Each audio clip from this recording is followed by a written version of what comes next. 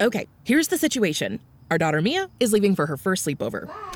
We have friends coming to stay, and we just got a puppy. So I go on Instacart and solve everything in one order from Kohl's. Fun PJs for Mia. Oh, new bedding for the guest room. And a vacuum cleaner that actually picks up pet hair. All delivered in as fast as 30 minutes. With Kohl's on Instacart, there's no such we can't fix. Visit instacart.com to get free delivery on your first 3 orders. Offer valid for a limited time. $10 minimum order. Additional terms apply. This is the way I heard it.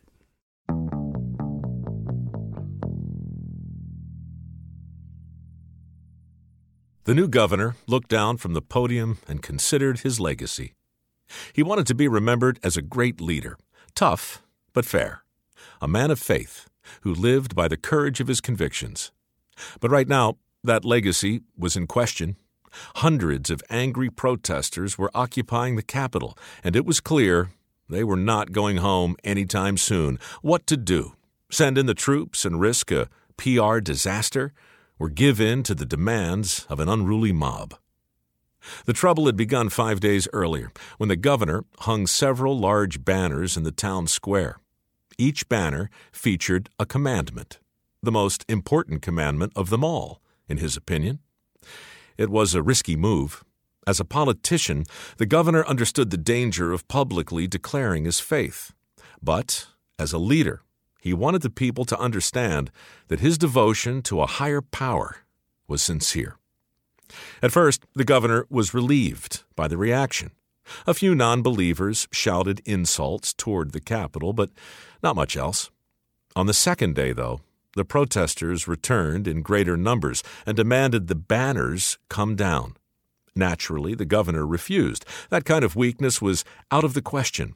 However, the governor was a reasonable man and addressed the protesters directly. From the podium high above the Capitol steps, he spoke to the angry mob about his faith and encouraged them to follow his example. For it is in his name, said the governor, and by his grace, that peace and prosperity will come to this untamed land. The protesters were not convinced. They didn't share the governor's faith, and they did not disperse.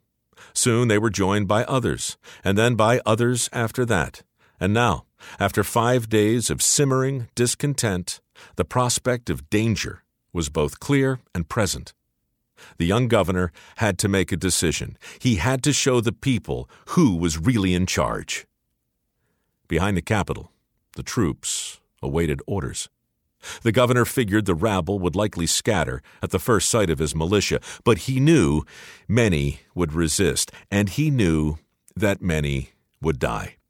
But he also knew that history would remember him as a governor who was tough but fair, a man of faith who stood by the courage of his convictions. The governor gave the order, and the soldiers marched toward the mob, weapons trained on hundreds of protesters. But then, a curious thing happened. The protesters didn't scatter, nor did they resist. They simply sat down. Before sit-ins were even a thing, the exhausted men dropped to their knees right there in the dirt, linked their arms together, and dared the governor's men to kill them where they sat. The soldiers raised their weapons and waited for the final command. The governor stared down from his vantage point, high above the unfolding drama. He gazed across the square at the offending banner that had caused all the trouble, hanging limp in the breezeless afternoon. He thought again about his legacy.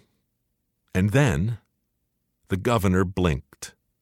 He called off his soldiers and removed the offending banners. Later, in the quietude of the Capitol, his advisers congratulated him for diffusing a deadly situation with no bloodshed. They called him prudent and merciful. Maybe he'd be remembered today for those same qualities were it not for another protest a few years later. A protest where the governor would once again appease another angry mob and assure his legacy once and for all. By then, of course, no one was really surprised, because the citizens knew exactly what kind of man their governor was. a man who would tear down the banners that proclaimed his devotion to a higher power, the same banners that broadcast the most important commandment of all, Hail Caesar. After all, if the people could get their governor to betray his own emperor, who knows what else they could get this guy to do? This governor of Judea, this man they called Pontius Pilate. Anyway, that's the way I heard it.